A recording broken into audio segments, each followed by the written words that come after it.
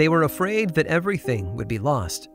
Their community in northwestern China along the Silk Road was under threat from a neighboring group, so they gathered their most valuable possessions and walled them up inside a cave.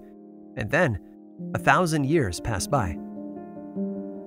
In 1900, a monk was exploring that very same cave when he encountered the hidden treasure.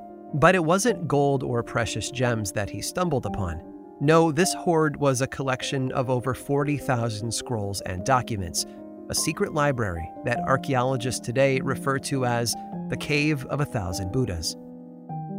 Among the seemingly endless collection of ancient scrolls was a document that is known today as the Diamond Sutra. It was printed in the year 868, according to the text on the document, making it the oldest printed and dated book in the world. But it's also the earliest example of one of the most common genres throughout history. It is a how-to guide. We like to teach things. It's how we pass along our knowledge to the next generation and how we grow as individuals. Whether we're switching professions in the middle of a career or a young student who's learning things for the first time, how-to guides can transform lives and open up worlds of possibility. But everything useful has a darker underbelly. Tools can be misused. Weapons designed for hunting can be turned on helpless people, and books can contain just as much evil as they can good. And few can hold a candle to the Malleus Maleficarum, a guidebook written in 1487 to help authorities identify and exterminate people accused of being witches. Instruction guides are meant to help us create, but when it came to books like the Malleus Maleficarum, all they typically built was panic, fear, and superstition. Superstition that we still cling to today. And if the historical record is any indication, it also managed to build something else, at least for a time. A mass hysteria, hell-bent on destruction. I'm Aaron Mahnke, and this is Lore.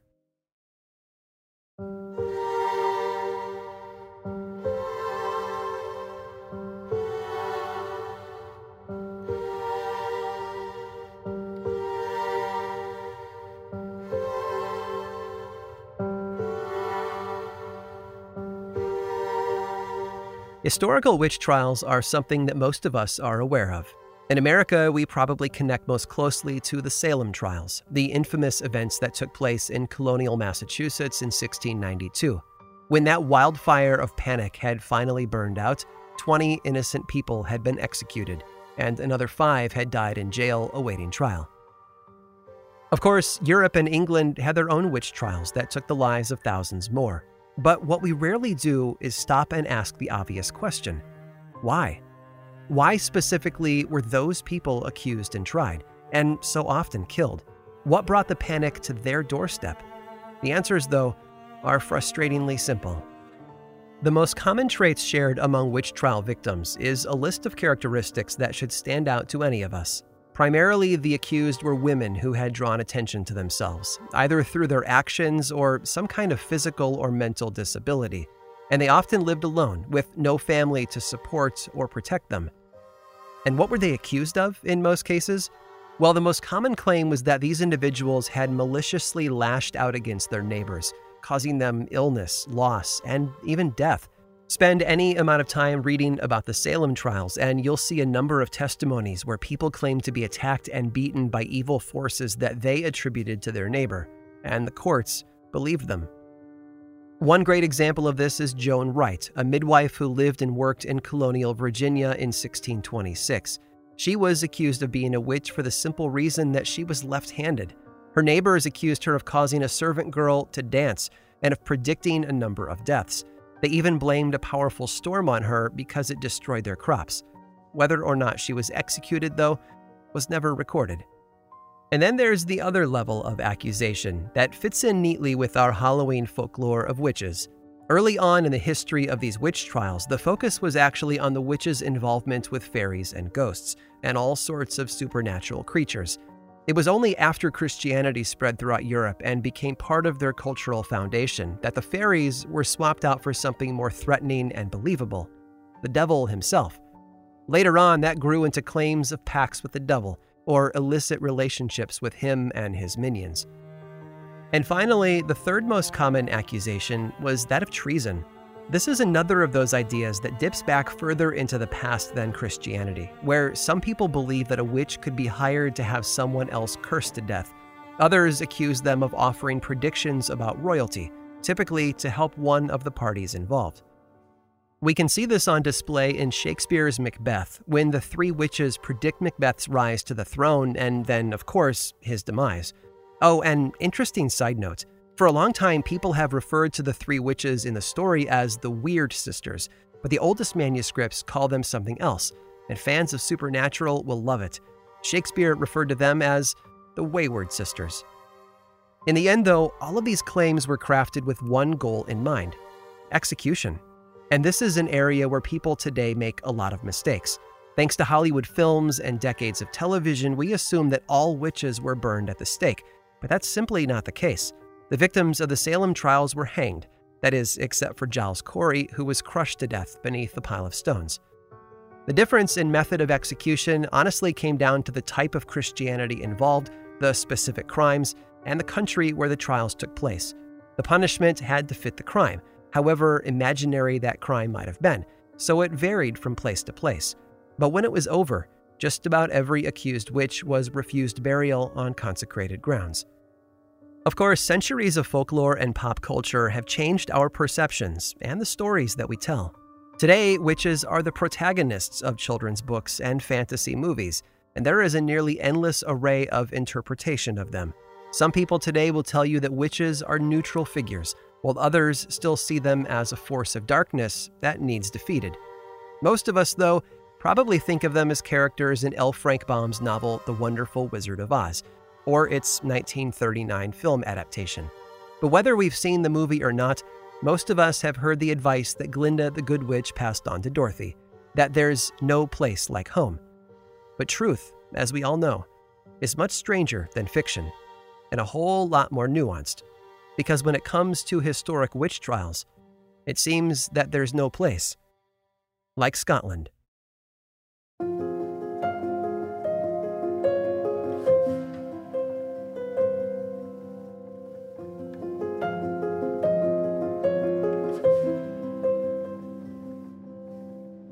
I think I would be stating the obvious if I said that historians love records.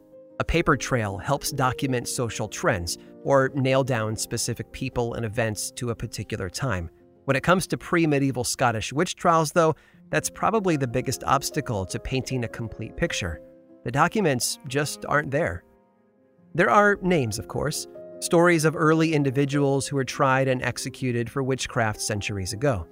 In 1537, Lady Glamis was accused of using charms against King James V, who responded by burning her at the stake. But her crime was treason, not witchcraft, so it's not remembered as the first witchcraft execution. No, that honor falls to someone else, a woman named Janet Boyman. But her story is also plagued by that frustrating lack of documents, so her early life is still a mystery to historians.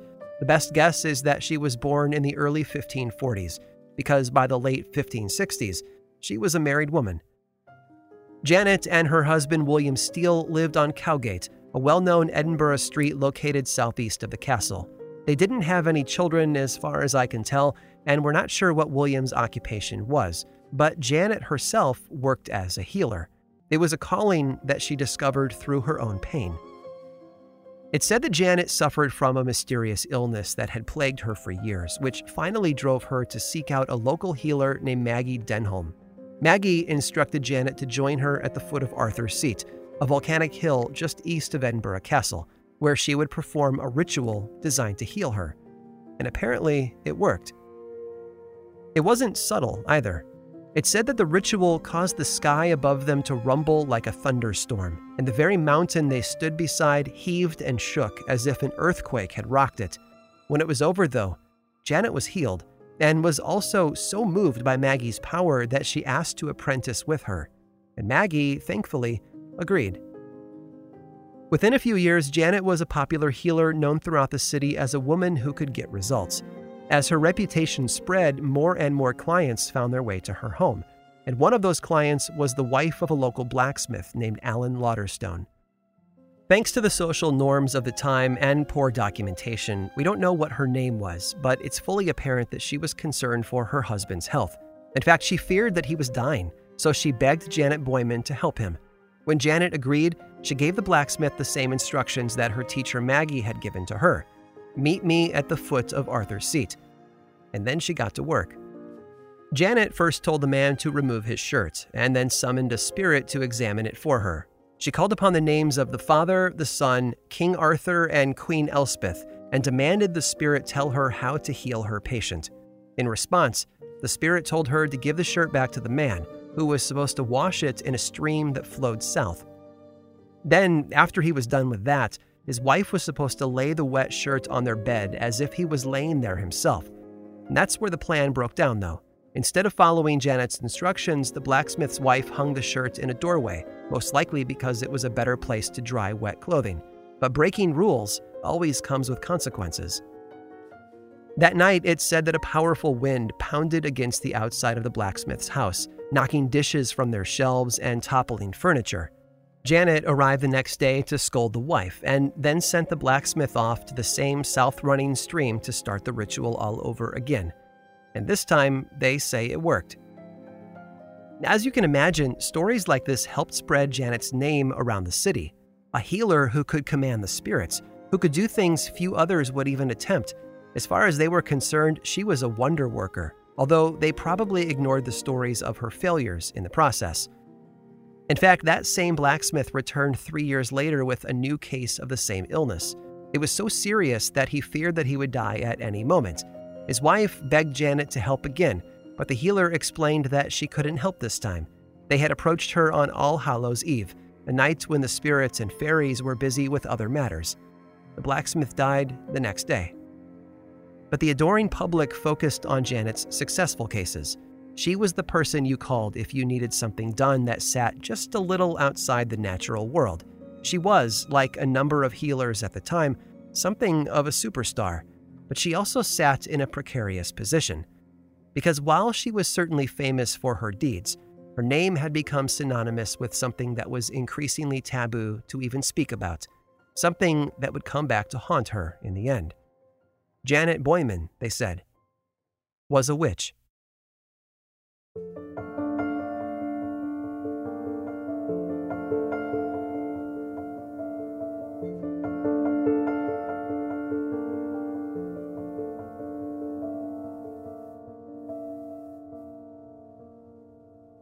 The thing that got Janet into trouble was that she branched out. Sure, her healing needed to be spoken about with massive air quotes, and it was drenched in supernatural elements like spirits and fairies, but it was still easy to wrap it up in a tidy little bundle under the heading of healing arts, which made it a lot less controversial. But things got complicated when she veered into prophecy territory. Remember, some of the most ancient stories about witches were deeply tied to prophecy, something we see echoes of in Macbeth's Wayward Sisters.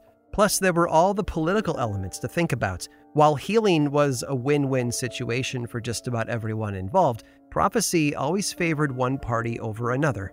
Good old Macbeth could tell us all about that.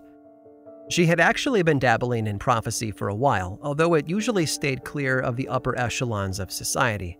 One recorded instance actually involved the widow of the dead blacksmith. It seemed that Janet was never really able to rid herself of that relationship, so when widow Lauderstone needed help, it was Janet she reached out to. The widow had actually remarried, and now the new couple had welcomed their first child into the world. Like a lot of women throughout history, though, this new child, a son, was struggling to latch on and breastfeed. Naturally, the mother was distraught, and so she went to Janet for help with her desperate situation. But it didn't end well. Janet arrived and quickly prophesied that the boy was destined to die regardless of what they did to help him. Because of that, Janet refused to try, and the baby died a few days later. And I mention this story because, in a twist of irony, it would be another case involving a baby that would draw her toward her end. In 1568, Janet received a summons from two powerful Scottish noblemen, Sir William Stuart and Sir Archibald Napier. It seems that these two men had some plans they were putting together, and they wanted Janet's help to make it all happen. And those plans revolved around the tumultuous royal drama that had been playing out around them. In July of the previous year, Scottish Queen Mary was forced to abdicate the throne, passing the crown to her 13-month-old son, James. While Mary fled south to seek help from her powerful cousin, Queen Elizabeth I of England, little James was placed into the care of nursemaids, while his power was temporarily placed into the hands of a regent, his uncle, the 1st Earl of Moray, James Stuart. But it wasn't a wonderful life. It was clear from the very beginning that Uncle James had his eyes set on the crown, and baby James was in danger. But the former queen, Mary, and her son, baby James, still had plenty of supporters in the country. They just needed to find a way to remove Uncle James from the picture. And that's where Sir William and Sir Archibald came into the picture. They had already consulted with a witch from Norway who claimed that the regent would survive. It wasn't the answer they wanted, though, so they went looking for a second opinion from Janet Boyman, the local superstar. Surprisingly, Janet predicted the death of Uncle James. What happened next is a bit fuzzy, thanks to a lack of proper documents to build a complete picture, but we know that Uncle James was assassinated, and that his death put a spotlight on all the political tension that had been boiling below the surface. A spotlight that eventually exposed Janet's prophecy about his death. And remember, there was very little difference in the minds of 16th century Scottish folks between prophesying something and attacking someone with a curse. Because of this confusion, Janet's minor role in the plot was seen as proof of some supernatural power. If she hadn't been viewed as a witch before, this was the moment that sealed the deal. Janet was arrested in 1570 and charged with a multitude of crimes, although witchcraft, sorcery, and making deals with fairies was the bulk of them.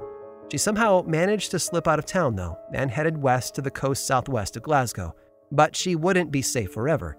She was eventually tracked down in 1572 and taken into custody, and then dragged back to Edinburgh for her trial. And look, the knee-jerk reaction to superstition that we see here isn't necessarily a surprise.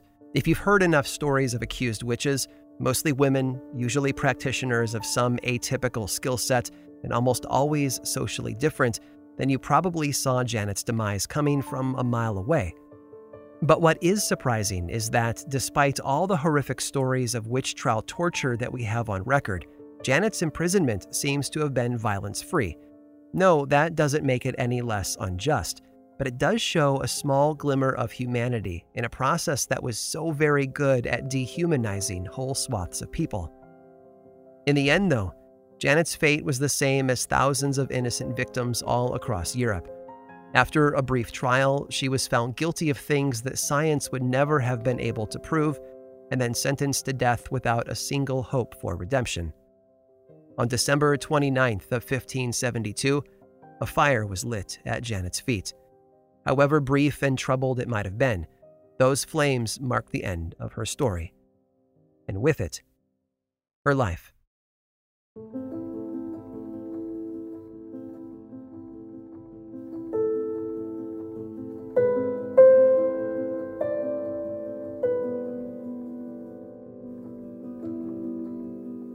We are very good at burning what we don't understand.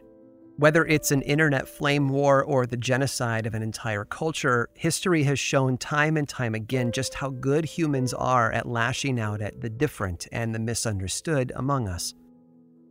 When it comes to the ancient superstitions of the Scottish people, it's easy to see how that sort of social battlefield was ripe for bloodshed. Between the spirits and fairies and even the Christian devil, there was so much to be afraid of. And whenever someone claimed to work with them or to use their power, it wasn't difficult to take it one step further and assume that they were a threat.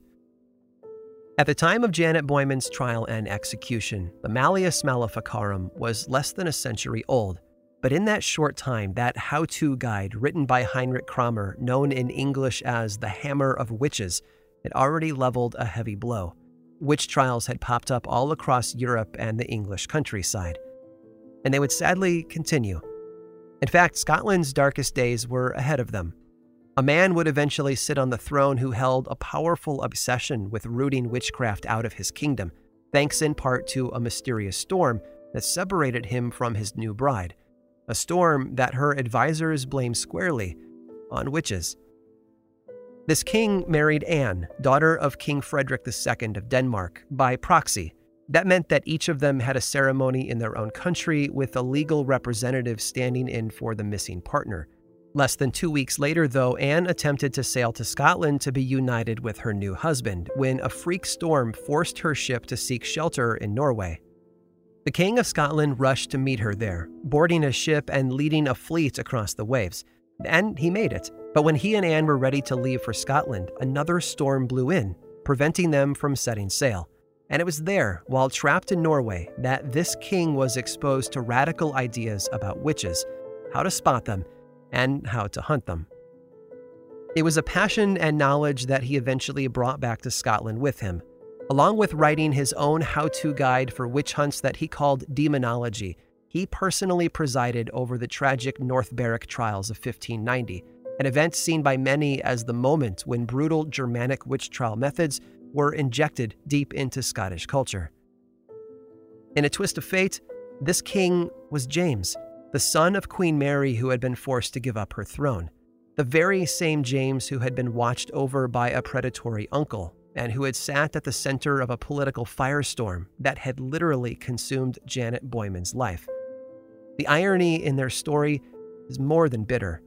The woman who had been asked to help save the life of a baby king was paid for her efforts with a fiery death, and it was the very success of that plot that allowed James to grow up, wear the crown, and elevate witch trials to a new horrific level.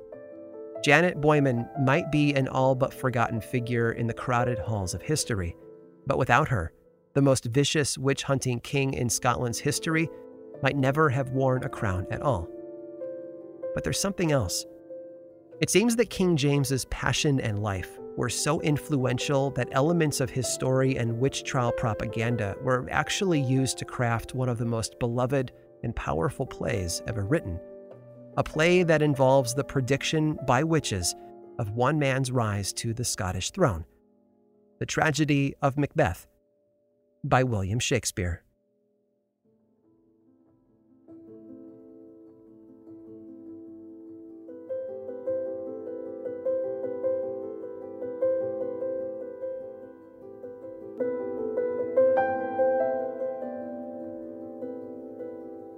It would be easy to walk away from today's story, thinking that King James VI of Scotland was the only ruler to attack witchcraft with a violent passion, but that would be wrong. In fact, there's a story from England that predates Janet Boyman by a few decades, and it's a powerful one in its own way. Stick around after this brief sponsor break to hear all about it.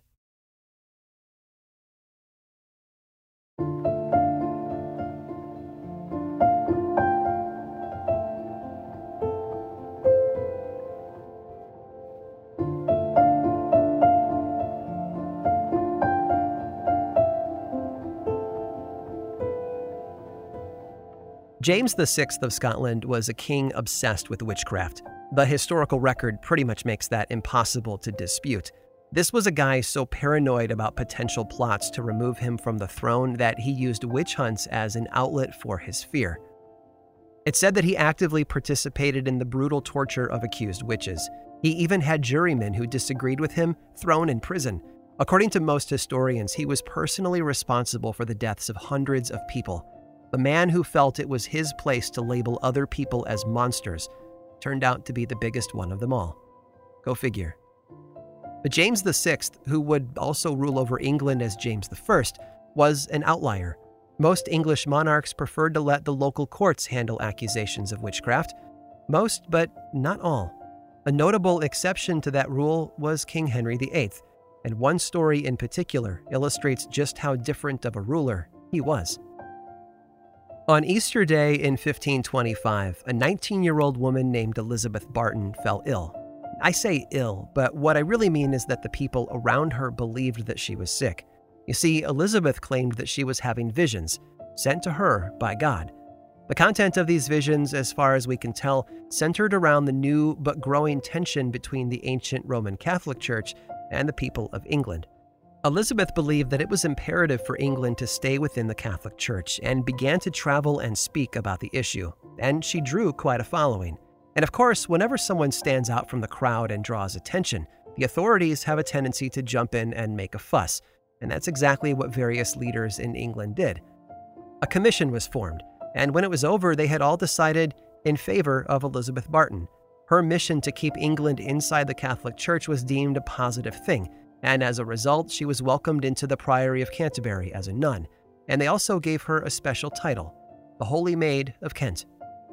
In 1527, King Henry VIII requested his infamous annulment from the Pope, but was turned down. As you can imagine, and with history to provide a bit of helpful hindsight, this didn't sit well with Henry. All of a sudden, the Catholic Church was his enemy, and all who supported it were included in that generalization, and that included Elizabeth Barton. And then Elizabeth made a mistake. In 1532, she prophesied that if Henry went through with his plans to annul his marriage and remarry another woman, he would die a short while later. And she took it one step further, too, claiming that God had shown her another vision, this one containing Henry's place in hell, and it wasn't pretty. Elizabeth had crossed a line. She had done the very same thing Janet Boyman would do in Scotland 4 decades later. She had prophesied the death of a ruler, something that many people equated to witchcraft. In fact, many, including Henry himself, viewed it as an act of treason. But there was a problem. Elizabeth was incredibly popular with the general public.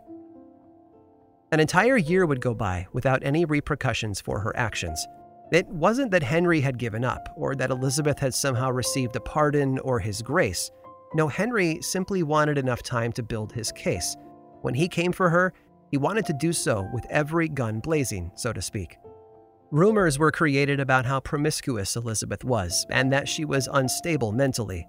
They were classic labels in the history of witchcraft, so I'm not sure if she was even shocked to hear them herself. Despite being false, though, they took root and spread, because many people, both then and now, can't tell the difference between destructive weeds and useful crops.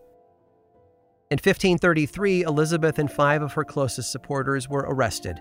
Under threat of torture, she was forced to confess that she had fabricated all of her prophecies about the king.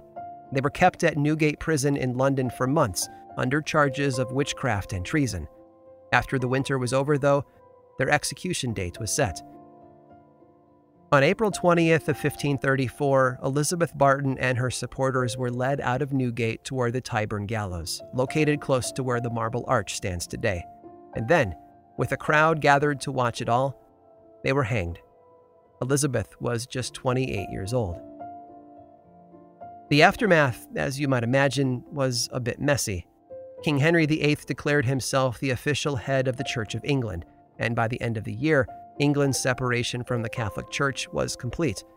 Elizabeth's body was buried at Greyfriars Church nearby, but her head was removed from her body. Henry had it placed on a spike and then set up at the London Bridge. As far as scholars can tell, she was the only woman in history to receive that treatment. All for standing up to a king.